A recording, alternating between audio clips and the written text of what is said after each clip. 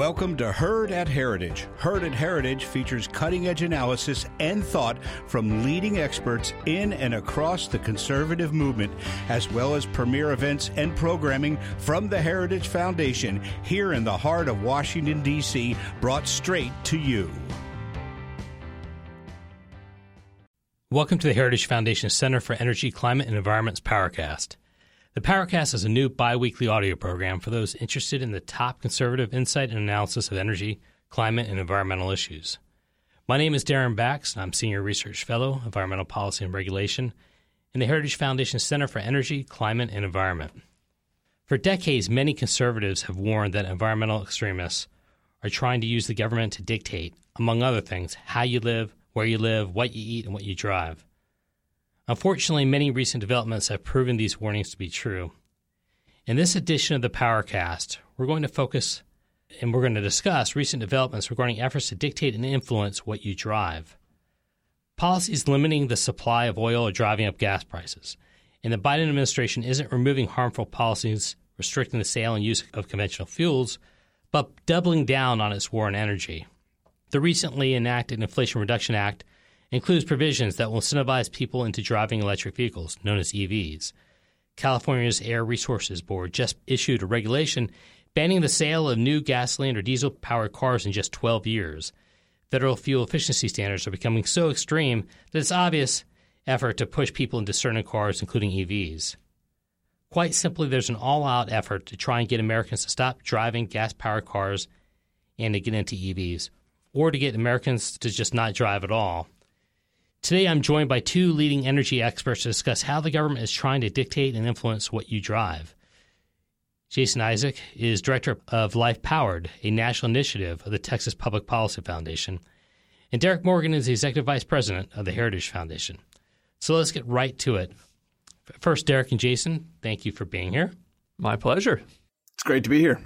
I wanted to start with a big picture perspective from both of you. And whether you think environmental extremists and kind of Green New Deal types are really trying to dictate how Americans live their lives on a daily basis. So, Jason, let me start with you. What's your take on this?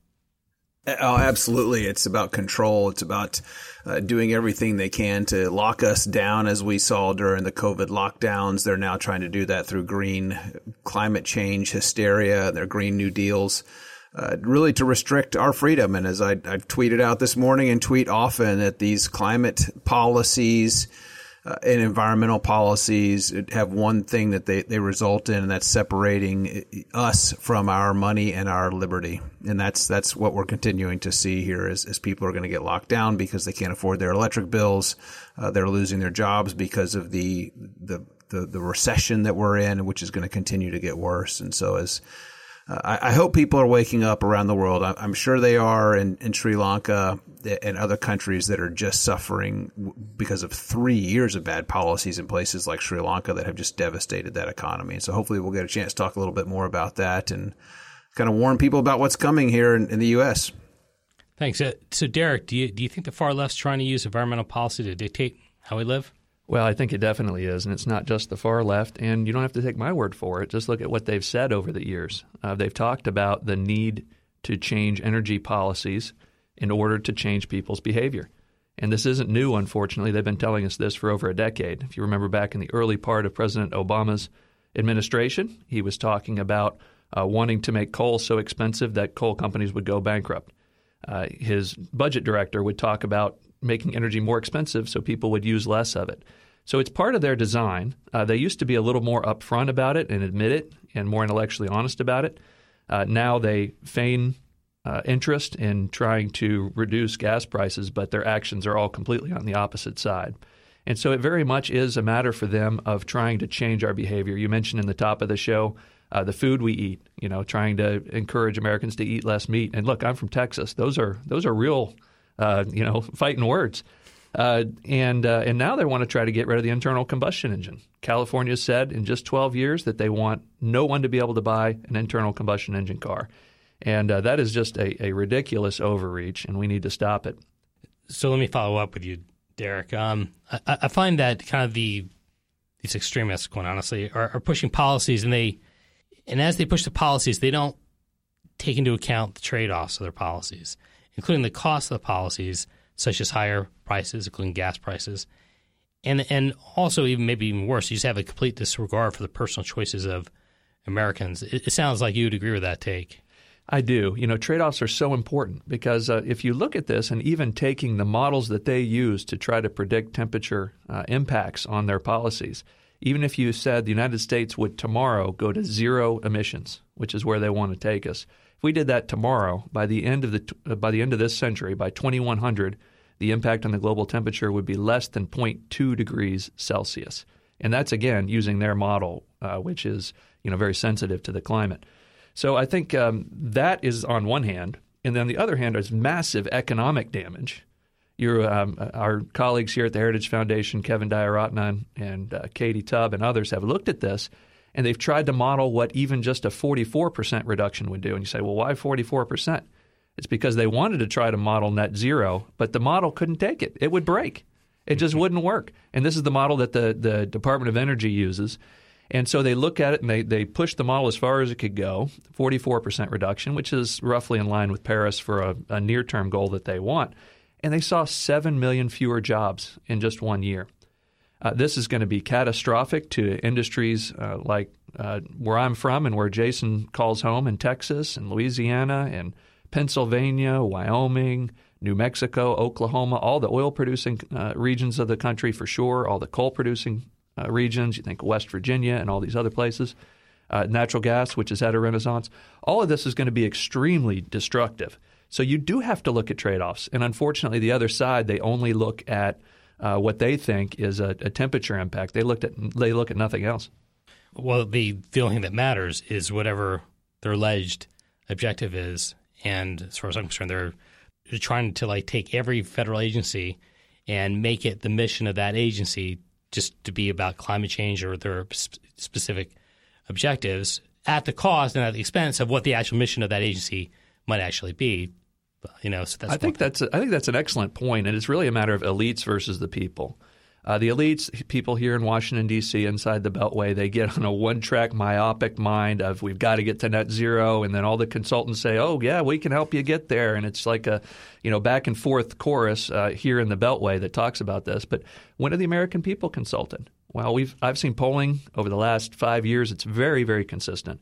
People generally think we should, quote, do something about climate change. And then you ask them, well, and by the way, they're very practical. They want to consider trade-offs. And you ask them, well, how much would you be willing to pay in order to do this? About 40% of the people will tell you zero, which is probably the right answer. We need to grow ourselves. We need innovation. We don't need a cost mechanism here.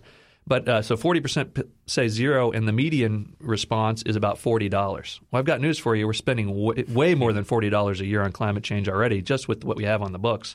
And you look at things like the IRA, the fuel economy regulations, all this, it's just layering costs upon costs upon costs. So I do want to stress something. So you brought up the fact that Heritage uses the Department of Energy model, and actually just briefly explain that, and also just how we're actually, it's even conservative what we're doing in terms of using the data. So it's actually probably worse than what we're saying. It is. That's right. The Heritage uses the National Energy Modeling System. We call it the Heritage Energy Modeling System.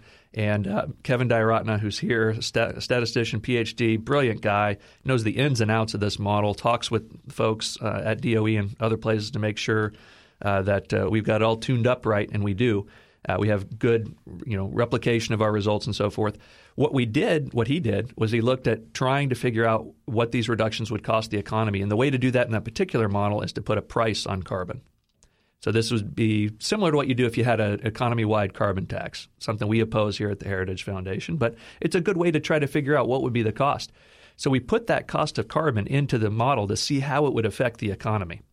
And that's how we got to that 44% reduction, is through a high carbon cost. But honestly, most economists would tell you that that's the most efficient way to change the economy is through a carbon price. What we're doing is far worse. We're just saying you can't do this. You can't have a gasoline-powered car, for crying out loud. You've got to have mile per gallon requirements that are off the charts. You can't have natural gas cooking in your house or your water heater. All of these prohibitions are an even worse way to do climate policy. And so what we found was even best case scenario, and even looking at from their perspective, this is economically ruinous. So, Jason, I just want to give you a chance to kind of talk about some of these trade-offs and your thoughts on how I would say the left doesn't take into account the trade-offs, certainly in this kind of climate debate. No, and I'm glad to hear that people are finally starting to talk about some of the models and the temperature reduction by doing some of these practices, because there's literally zero. I think the IRA, the Inflation Reduction Act, I call it the Idiot Reproduction Act of 2022, was shown to have a temperature differential of 0.00009. Yes, that's 4 zeros followed by a 9 after the decimal point. Reduction by 2100. And so we're giving up so much. We're subsidizing electric vehicles. We're funding environmental justice, climate justice programs around the country. And it's just the costs are devastating. We did some research a couple of years ago on what the cost of the Green New Deal would be to Texas and how it would impact our grid and our cost for electricity prices. And I think we estimated electricity prices would quadruple. And they're seeing that. And that's nothing compared to what you're seeing in Germany and other places in the EU. I mean, what cost $70 last year, which is about the average cost for electricity for an American family in Germany.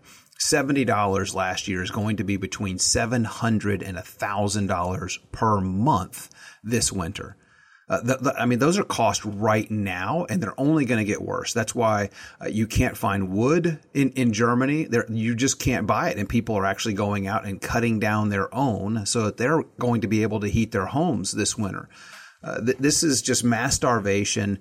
It's going to lead to mass death. We've already written about the freezing deaths on the rise in the EU, and that trend is going to continue. And it's this cult-like fascination with net zero, and the Kool-Aid it is actually net zero, but it's a climate cult. And you have the same result. You're going to have mass death. But I'm glad to hear that I've heard people on the media talking about the temperature differential that we're going to experience by 2100, and it's absolutely nothing. So focusing on greenhouse gases and CO2 in particular do nothing to mitigate a changing climate, but they do everything to increase the cost of energy and hurt humans. And I really think that's what the left is focused on. They think there's too many of us. Jane Goodall at the World Economic Forum said that we need to get down to a population that we had in 1500. That would be a 95% reduction of global population. She's talking about eliminating humans from the face of the earth to save the earth. And at the Texas Public Policy Foundation, our Life Powered project, we believe that environmental policy should serve mankind and not the other way around. And so I hope people are waking up around the world that this climate cult is devastating to human flourishing. So, Jason, I'm glad that you mentioned environmental justice there. So when prices are driven up for energy, which clearly this is exactly what's happening, and it's also being driven up for necessities, this has a disproportionate impact on the poor. And the left, far left, and well, just the left, talks about environmental justice, yet pushes policies that are making lives very difficult for lower income households, and actually all households, quite honestly, and exacerbating energy policy. So, as they talk about environmental justice, they're kind of promoting the policies that are actually hurting the people they're allegedly trying to help. So what's your take on that? No, you're absolutely right. In California, there's this group called The 200, and it's over 200 civil rights organizations that wouldn't ideologically align with any of us that are on this podcast right now. But they're suing the state of California, the California Air Resources Board, for violating the Civil Rights Act, saying that their policies that they're putting in place have a disparate impact on communities of color.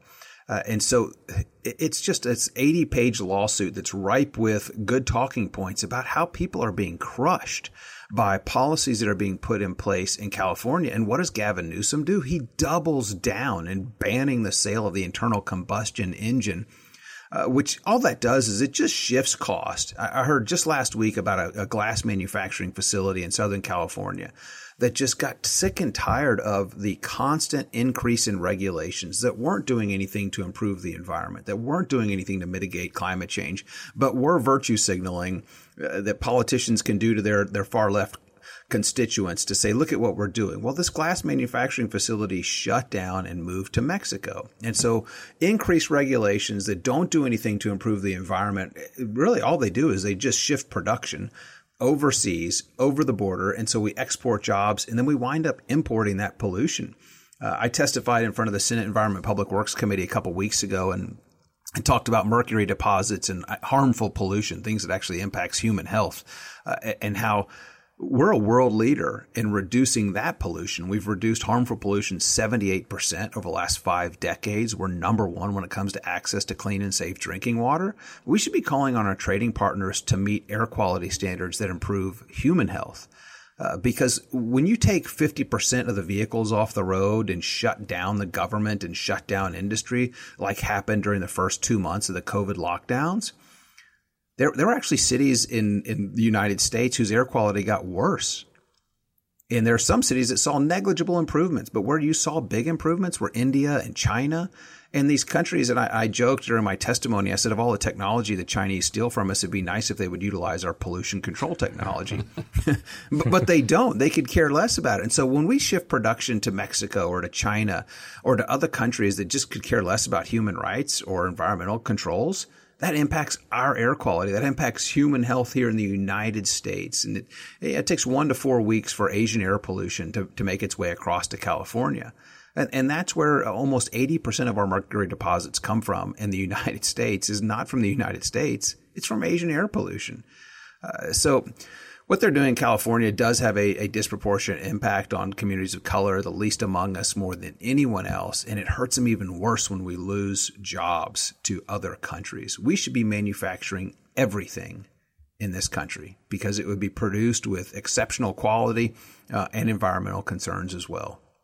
So let's focus on specific efforts to dictate or at least influence what people drive. And one of the most effective ways of doing that is to have policies that drive up gas prices. When you have policies that limit the supply of gas, then prices are going to go up. That's just basic economics.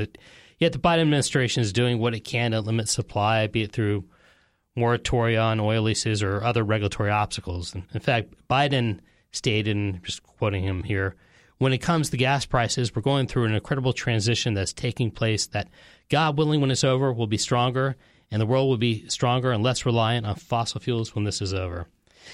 So let me ask, Jason, do you think the administration's policies are intended to drive up gas prices, or at a minimum, do you think their administration recognizes higher prices are the inevitable result of their policies?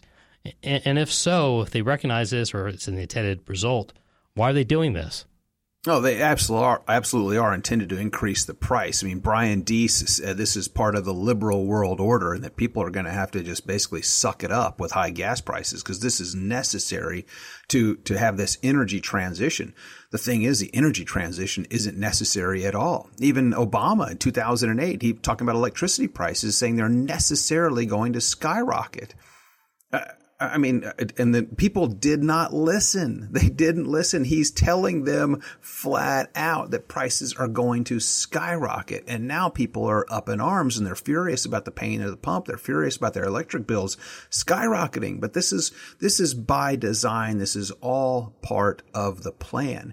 And they're going to continue to do this at the federal level. I think every single branch of or bureaucracy, the fourth branch of government, has some sort of climate plan in place to reduce greenhouse gas emissions within their operations, which does nothing to mitigate a changing climate. But again, it does increase the cost of everything we do. So this weaponization of the federal government has been extended to the financial sector, and they're colluding together to force an energy transition that's really not necessary for 1,000 years.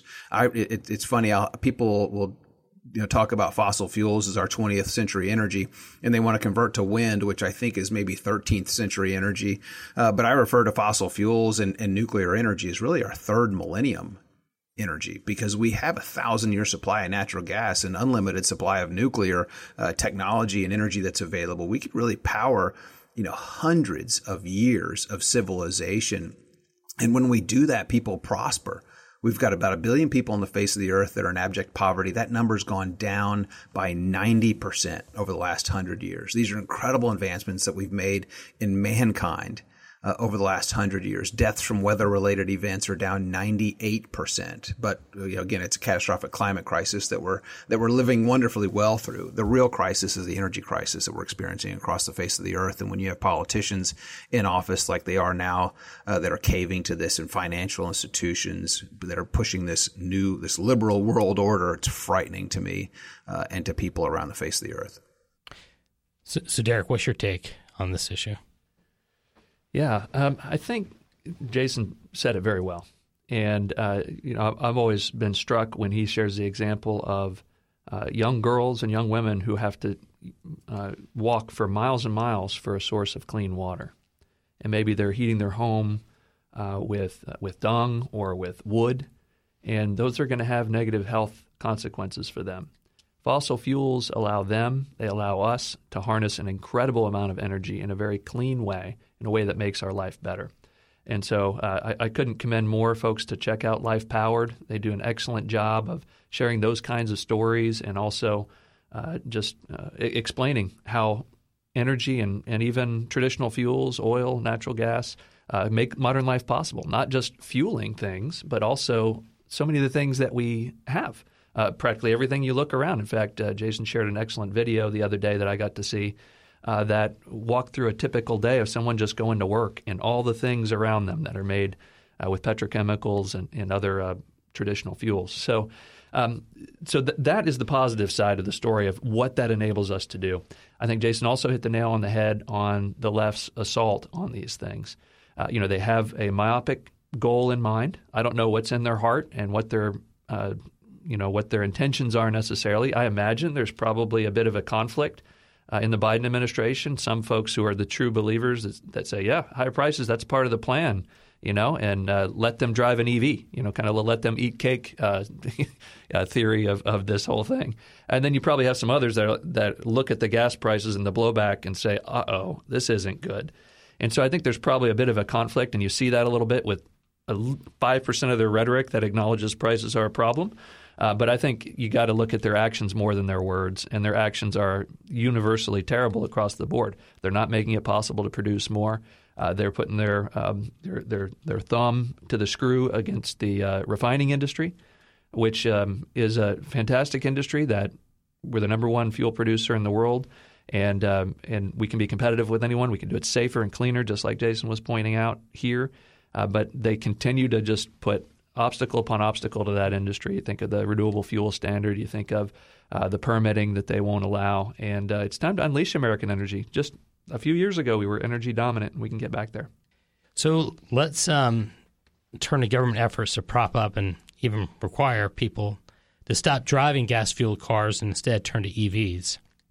So, Jason, could you briefly explain what EV policies are in the recently passed Inflation Reduction Act? Yeah, I think the most glaring one is the one that Ford and other companies asked for. It's interestingly enough that, on August 5th, Ford joined with a bunch of other companies and asked Congress to pass the IRA 2022. And then just 3 days later, the Senate passes it. And included in that provision was a $7,500 credit for electric vehicles. So on August 8th, the Senate passes it, all but assuring that it's going to pass Congress and wind up on the president's desk and will become law. So what happens a day later? Ford raises the prices of their EVs by up to $8,500. Hey, we're going to get $7,500. Let's raise the prices $8,500. And then, but it's interesting because the left has been talking about all the jobs that are going to be created by this energy transition, which I use the analogy or the metaphor sometimes that it's like going into Subway and getting 15 people to make your sandwich. It's not very efficient, and that's what we're seeing in a lot of this. But interestingly enough, just a few days after the House passed the bill, Ford announces they're laying off 3,000 people. So eliminating jobs, which is just, that's not what we've been told. The green energy transition is going to create more jobs, and it's going to be great for the environment. Well, it's neither. It's doing exact opposite of what we're being told, and that should be a warning of when we listen to politicians. Maybe what they're saying that they're going to do for us is actually going to do something to us and be much more harmful. But that $7,500 vehicle credit is probably the biggest, most glaring one that we've seen. Yeah, I'm glad you brought up the labor point, and there's kind of a lack of understanding regarding efficiency. The fact that conventional fuels are more efficient and is actually made and not requires many people or as many inputs is a good thing. I mean, if we really wanted to kind of, the best source of energy isn't the one that requires like 20,000 people to kind of dig holes or something. That doesn't accomplish anything. I mean, we can just do that. We can just say everybody get a shovel. But so people don't understand there is costs involved, and what we want is we want the money. That's not a good use of the resources that we have. And then not surprisingly, of course, the subsidy certainly incentivizes the company then to respond accordingly. So Jason, you kind of anticipated some of my follow-up questions there. And so Derek, I wanted to ask you, just because so much focus on EVs, who buys EVs in the first place? And are the EV subsidies, aren't they just going to the wealthy people? They are. If you look at the statistics, the biggest pot of EVs are going to California. Historically, it's been about half most years. I think about 40% of EVs are now registered in California. And that's because California has been mandating EVs for more than a decade. And so there's so many problems. Where to start? Yes, it's mostly the wealthy. It's mostly people that we saw a transformation in the EVs through Tesla. And you got to have tip your hat to them in a way. They made it into a performance product and a very luxury product. And so a lot of the people that are buying it are very wealthy, and it's maybe perhaps a third or fourth or even more car for them. And they have particular performance characteristics and so forth. So the fact that we're shelling out $7,500 in the federal level, and California's got several $1,000s of its state tax credit as well. Plus you have the ZEV mandate that functions as a cross-subsidy. Sorry, hopefully your eyes aren't glazing over, listeners. But essentially, if you buy a Ram 1500, then FCA is going to have to turn around and buy a credit from Tesla, which means more money in Tesla's pocket and less money in your pocket when you buy a traditional car. And at one time, I added up all of these subsidies. It was over $20,000 in subsidies in these kind of regulatory and tax credit schemes. And so it is very wealthy people that are buying these cars. In fact, it's overwhelming the wealthy that typically buy new cars to begin with, especially nowadays when we have a supply crunch. And then the people that are buying these cars that on average are $60,000 or more it's definitely the wealthy that are buying it. We see that with who's getting the tax credit. Well over 80% of the people that are getting the tax credit are well into the six figures. Derek, you hit on something that most people don't understand, but every time you buy a new internal combustion engine car, you're actually subsidizing the purchase of an electric vehicle for some, wealthy person to buy a toy. Because of those corporate average fuel economy standards, that there is this impact. I think it's been calculated a little over $1,000 per car. So whether you're buying an electric car or not, you're helping pay for electric vehicles because of this over-regulation from the federal government to comply with the corporate average fuel economy standards, or also known as CAFE standards. Yeah, that's right. And a friend of mine likes to say you're making it possible for a millionaire to buy a car from a billionaire. Sad but true. So, Jason, let me follow up with you. There's an assumption that if people just buy these EVs and use electricity instead of petroleum, this will help with greenhouse gas emissions. And there's just kind of an underlying assumption about that. Is that even true? No, it's not true at all, and it's actually just on par with an internal combustion engine over the life of that vehicle and the miles driven, because that electricity has to come from somewhere, and those products have to be manufactured somewhere, and they're manufactured predominantly powered by coal-powered electricity. So I love coal-fired cars, but I'll take my internal combustion engine Ford F-150 any day of the week because I've got a much longer range. But no, there's just no improvement in reducing greenhouse gas emissions. It's just your virtue signal can shine a little bit brighter if you're driving a Prius or another type of EV. They're actually, and some studies are showing they're more harmful. There's studies that have come out showing tire wear. And you think about this, if you've ever had an opportunity to drive an electric vehicle, the torque they have and the acceleration they have is astronomical. Well, imagine the impact that has on tires. Tires are designed for relatively lower torque internal combustion engines, and they're not designed for these high torque tires or electric vehicles. And so the tire wear is much greater than anticipated. And there's studies that have shown there's an increase in pollution just from the tire wear, from that rubber wearing down on the road and making its way into the air and then being stirred up into dust. That's particulate matter that we're seeing coming off those tires. And another thing that's not being considered is the weight impact on roads. And my background before I got into the legislature a decade ago was I worked in the trucking industry and dealing with trucking companies that were constantly trying to reduce their weights. And they're paying these huge fees and registration fees and other fees to accommodate for the fact that they do more wear and tear on the roads. And you look at EVs. I mean, some of these electric vehicles, just a passenger 4-door electric vehicle weighs more than a full-size Chevy Tahoe internal combustion because the weights of the batteries. I mean, we're talking thousands of pounds of more weight. So as we see more EVs hitting the market, which I think is about 5% of total vehicle sales last year were EVs, we're still at less than 2% of total market saturation in the U.S. is electric vehicles. But imagine as that number increases, the wear and tear that's going to be done to roads and intersections. And then the government's going to come asking for more taxes so they can spend more money to repair roads for a problem that the government created. Yeah, well said. And an interesting thing to look at this, if the real goal was to reduce emissions, you actually would see more encouragement of plug-in hybrid electric vehicles that have a smaller battery. You're not hauling around thousands of pounds of battery when you normally just you could use the battery for 20, 30 miles and then switch on to a gasoline engine. But that's not good enough for the left. They do not want that internal combustion engine at all. You got to have this giant battery that you're lugging around all over the place. And you could actually, you could make 10 plug-in electric hybrid cars or so for one battery electric car using all the same mining elements and all the rest. And we haven't even gotten into the environmental impact of mining and so forth. And so if you were looking at this from an environmental perspective, you'd be open to that kind of a solution, but they just aren't. For them, it's an on-off switch, and it's internal combustion engine equals evil. We have incredible untapped oil resources. I think we've talked about that. And we don't have to be dependent on unfriendly countries at all when it comes to oil. But when it comes to EVs, does the U.S. rely on other countries, and especially countries we wouldn't consider to be our allies? Unfortunately, we do. The problem here is that, in fact, I pointed this out in a recent article that I wrote. We are relatively self-sufficient on petroleum. And in fact, we export petroleum products all around the world. But on the EV side, you need to mine things like copper and lithium, graphite, et cetera, and then you need to process them also. And as most of your listeners may know, those are all dominated by China. And so we're in a situation where we've achieved for a large part, going back to what every president since at least Nixon said, we wanted energy independence.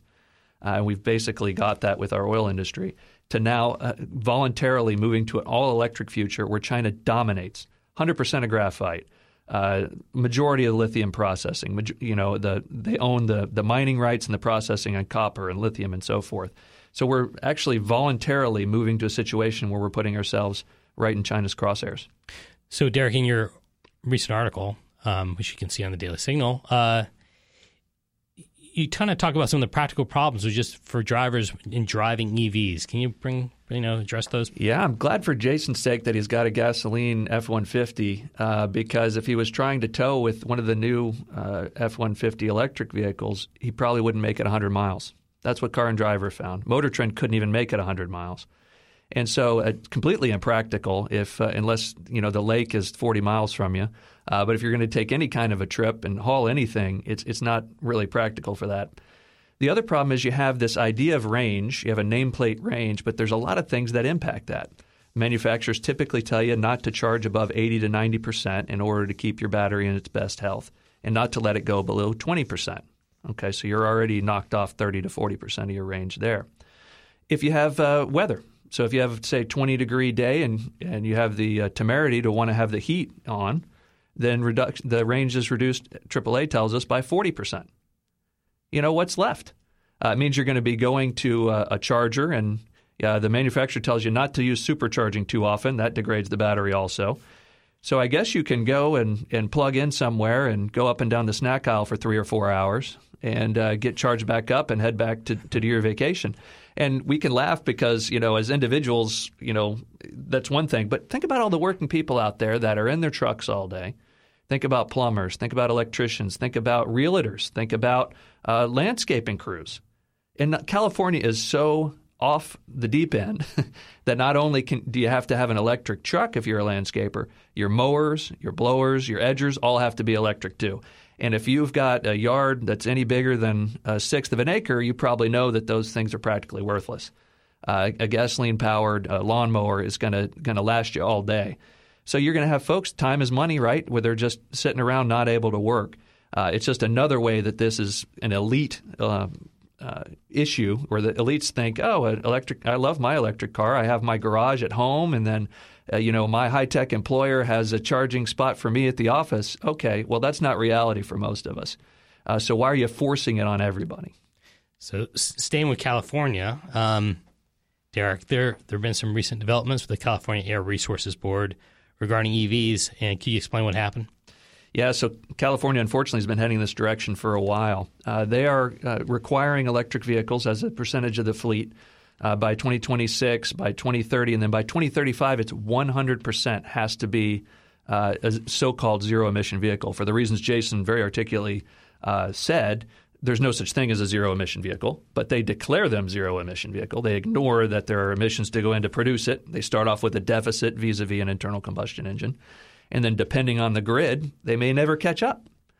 But yeah, so 100%, you can't have an internal combustion engine. You can't have a diesel engine to buy one. And I was telling a group the other day that I'm seriously thinking about opening up a car dealership in Yuma, Arizona, because this isn't going to work for everybody. And of course, we know what the next step will be. It won't just be a sales ban; then it'll be a registration ban, and then at some point they're going to confiscate it. I mean, it seems like the logical progression of where they're going. And, you think about what kind of policy this is, and you think about Havana. If you've ever been to Havana, it has some really nice classic cars because they couldn't import any American cars. So you got 50s and 60s cars that are beautiful. Maybe that's what California will look like by 2050. We'll have lots of, model year 2034 F-150s driving around. What's interesting is that it wasn't too long ago that the stuff that we're talking about would have been thought of as kooky. Are you just some radical conservatives, blah, blah, blah. And here we are. I know. And, I hate to reveal my conspiracy mind a little bit. I'm the guy that's still got 100-watt, light bulbs in his basement. But that was really that. I said at the time, like, this is a canary in the coal mine. If you're going to just start banning products like this without any regard for their usefulness or any kind of a cost-benefit analysis, you're just going to declare something bad. And I look back at that time. Those 100-watt bulbs were made by GE with union labor in the United States of America. The CFLs, which, by the way, you better not break because the EPA will tell you have to open up every window of your house and let it air out for hours. Those CFLs are all built in China. So we were shooting ourselves in the foot, and we're here with the same playbook. We have internal combustion engine cars, plates from America, Asia. A lot of those cars are built here in the United States, and we're now going to force everybody to go to EVs. Tesla's now building more in China than they are in the U.S. I can see the handwriting on the wall. History may not repeat, but it certainly rhymes. So, Derek, just a quick follow-up, kind of a process question. Doesn't the federal government have to provide California a waiver to do this? Yes, that's right. So this is I hope none of our listeners are tricked into thinking this is federalism. Like, oh, yeah, California can do it at once and Texas can do it at once. That's not what happens here. California has a special exemption in the law for air pollution under the Clean Air Act. California and only California has the right to ask the federal government for more stringent air pollution controls. Now, these were the kind of things that Jason was talking about earlier, mercury and the other criteria pollutants. That's what it was designed for. But unfortunately, it's become also allow it to do CO2. So President Obama gave them a waiver as well. President Bush had denied it. President Trump had denied it. But Obama had given it, and now Biden looks like he's going to give it. And then once California goes down its crazy route, then other states can join in. And I think you could probably expect a dozen states, certainly the West Coast and the Northeast, most of those states, to follow California. It's not federalism at all because Texas can't do something opposite of this. Texas has to do the federal. So it's a one-way ratchet, and it's only for California. And it's the president ought to deny it, and if he doesn't, then the Congress ought to take it up and reverse it. I can't help myself, but I have to ask this. I mean, the reason for California getting the special treatment was because the California air quality was worse, but specific to California and localized things. That's right. But that has absolutely nothing to do with greenhouse gas emissions, even from anybody's perspective.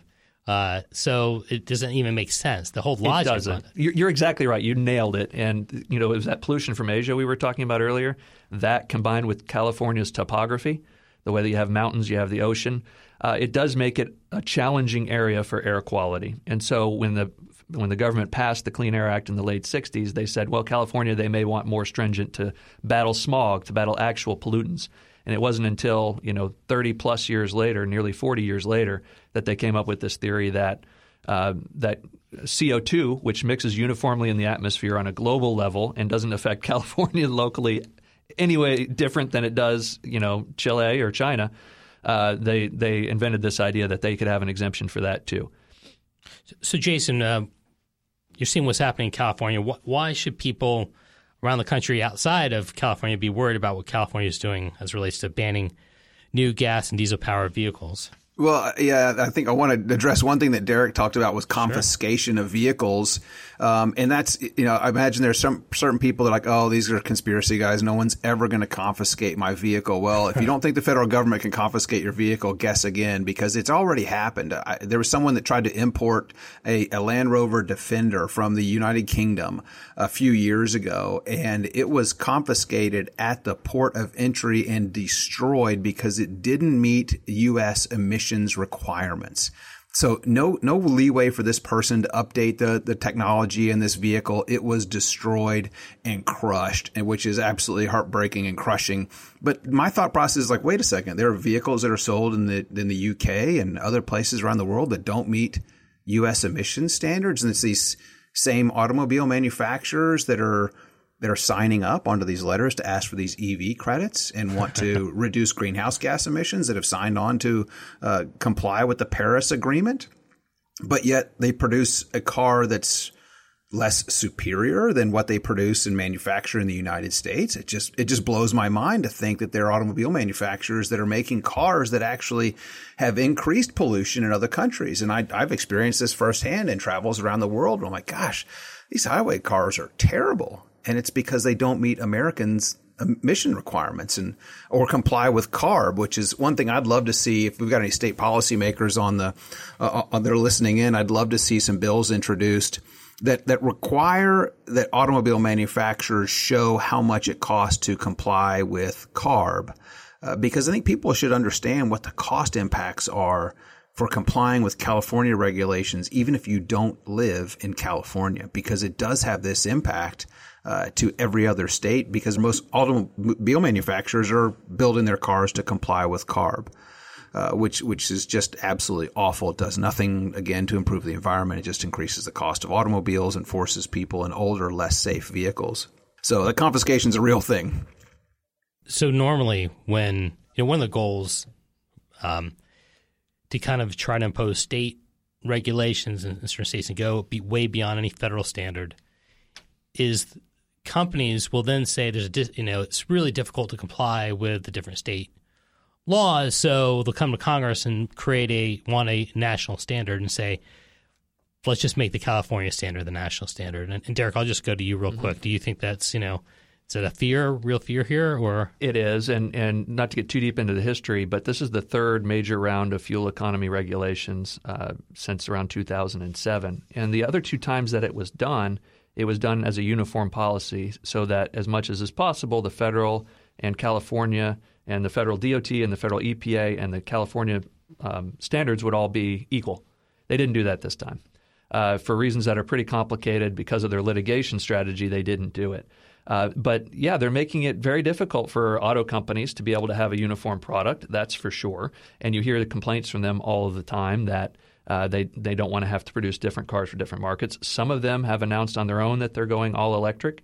Now, I'm sure that's subject to change based on what people do with their purchasing decisions, but it is a problem. The biggest problem is that California is just way out of step. Why should California essentially be driving the policy for the rest of the United States? It's completely out of whack. That's why this waiver should be rejected. So we've talked about a lot of different policies that kind of dictate or influence how people – they try to get them to drive EVs or what they drive generally.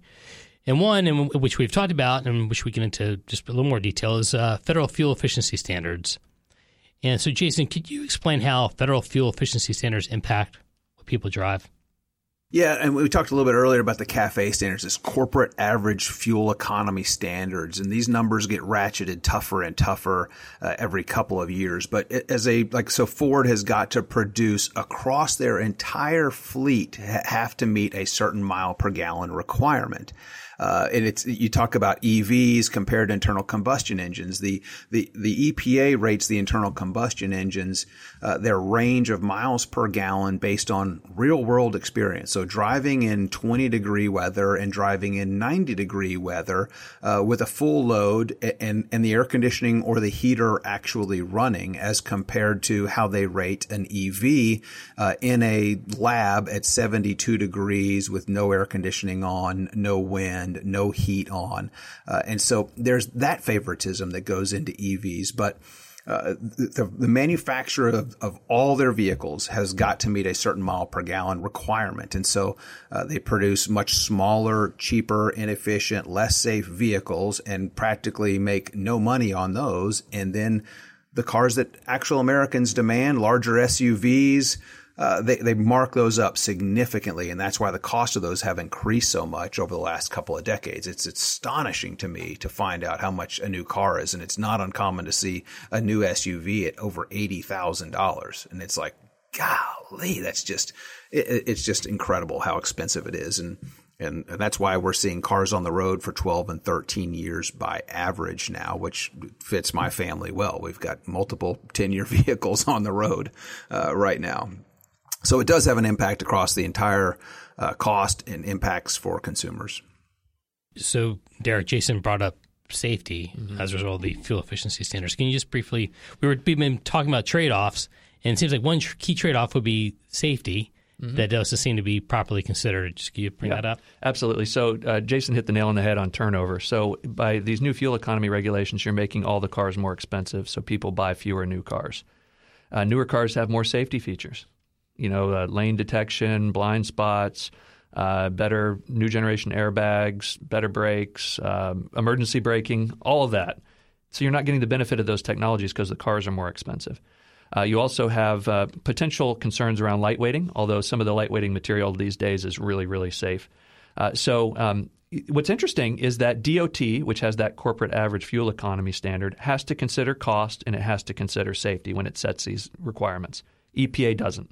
EPA never was given the authority to regulate fuel economy. They took it and declared that they had it because they declared CO2 a dangerous pollutant. And so then they came up with their requirements. The reason why they went first this time is because they can also force EVs. DOT is not allowed to force this technology. So EPA decided they don't have to consider safety. They don't even really have to consider cost at the end of the day. And they decided they were going to push these requirements so high that a high percentage of the cars had to be electric. And then DOT went second for the first time. Remember, they were doing it together before. DOT went second for the first time and said, we're just going to take it for granted that EVs are going to make up whatever percent of the fleet, and then we'll do the rest of the fuel economy regulations at a high rate. But yes, people understand trade-offs. They're on the window sticker. You have what the mile per gallon is. You have all the features that you can consider.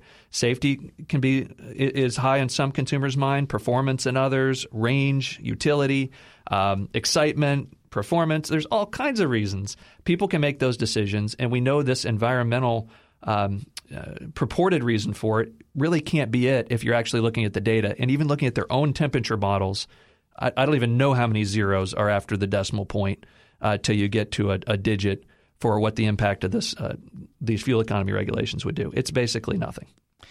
So let's turn to solutions as we close out. And briefly, Jason, what needs to be done to push back and ensure that Americans are not, and not the government, decide what to drive? So Americans should be able to decide what to drive. Government shouldn't. How do we make that happen? Ensure that the left is not doing what they're continuing to be doing. Well, I think the states need to push back. And, an idea that I had, like I mentioned, was sticker shock, showing people what the costs are of complying with these overburdensome regulations so the automobile manufacturers can then break down those particular costs. I'll tell you another area where we've been successful in Texas is we're not only seeing these policies being dictated by the federal government, by the UN, the World Economic Forum, these people that are in search of a liberal world order. We're seeing it being pushed by financial institutions that are complying with Paris, that are forcing companies that they invest in with pension dollars from state employees, first responders, teachers, to comply, forcing the companies they invest in to comply with the Paris Agreement, which doesn't do anything, again, to mitigate a changing climate. And some people say, well, gosh, it's worth that 0.00009 degrees that we're going to stave off in 2100, when we've proven over the last 100 years that any warming that we're going to see that's caused by man is going to continue to be mild and manageable. And human prosperity and human flourishing, in my opinion, are much more important. And it's a real injustice that Derek talked about, the women that are walking. Women spend 200 million hours a day walking to collect water. And I think that's a real injustice, because here in Texas, I tell people we stand over the key to ending that global poverty. And we do it with our energy that's produced more responsibly anywhere else in the world. So we've really got to have states push back, and like some of the policies that we've passed in Texas that say if you're going to boycott fossil fuels, then the state's no longer going to do business with you. And just last week, the state announced that BlackRock, the world's largest financial institution, is on our blacklist of companies that we can no longer do business with. So no more pension funds from BlackRock. We're not going to give them state tax dollar money to use against us. And I think this is going to be one of the biggest areas of opportunity and success that we're going to continue to see sweep across this country from states that want to push and fight back. Derek, what are your solutions? Yeah, I think the state level is key. Jason covered that really well. At the federal level, Congress really ought to push back with any tools that they can. I don't expect that with the current makeup of the Congress. Ultimately, elections have consequences. Ideas have consequences. I would say there's some legal avenues here as well. Unfortunately, we're seeing the federal government go way past its legal bounds. We saw that with immigration, with DACA a few years ago, where President Obama said he didn't have the right to declare these people legal in the U.S., and then he went and did it anyway. He got sued. You've seen that with the student loan thing that they just did a few weeks ago. I don't think he's got the power to do that either. And then you saw the Supreme Court strike down EPA's attempt to completely change over the utility sector to go from fossil fuels to renewables, even though they were never given that authority by Congress. And the Supreme Court said Congress actually has to give you that authority specifically.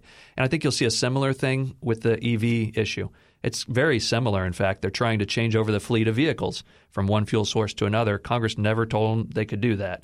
So I think we will push back legally. But ultimately, we have to fight with our ideas. We have to point out this is all pain, no gain, and that you can decide a lot better than Washington and certainly Sacramento what car you drive. Derek and Jason, thank you so much for joining us today. Once again, I'm Darren Baxt, Senior Research Fellow, Environmental Policy and Regulation at the Heritage Foundation. And I want to thank all of you who are listening to the program and hope you've enjoyed this edition of the Center for Energy, Climate, and Environment's PowerCast. Please tell your family, friends, and colleagues about the PowerCast, and be on the lookout for the next edition coming out in 2 weeks. Thank you again.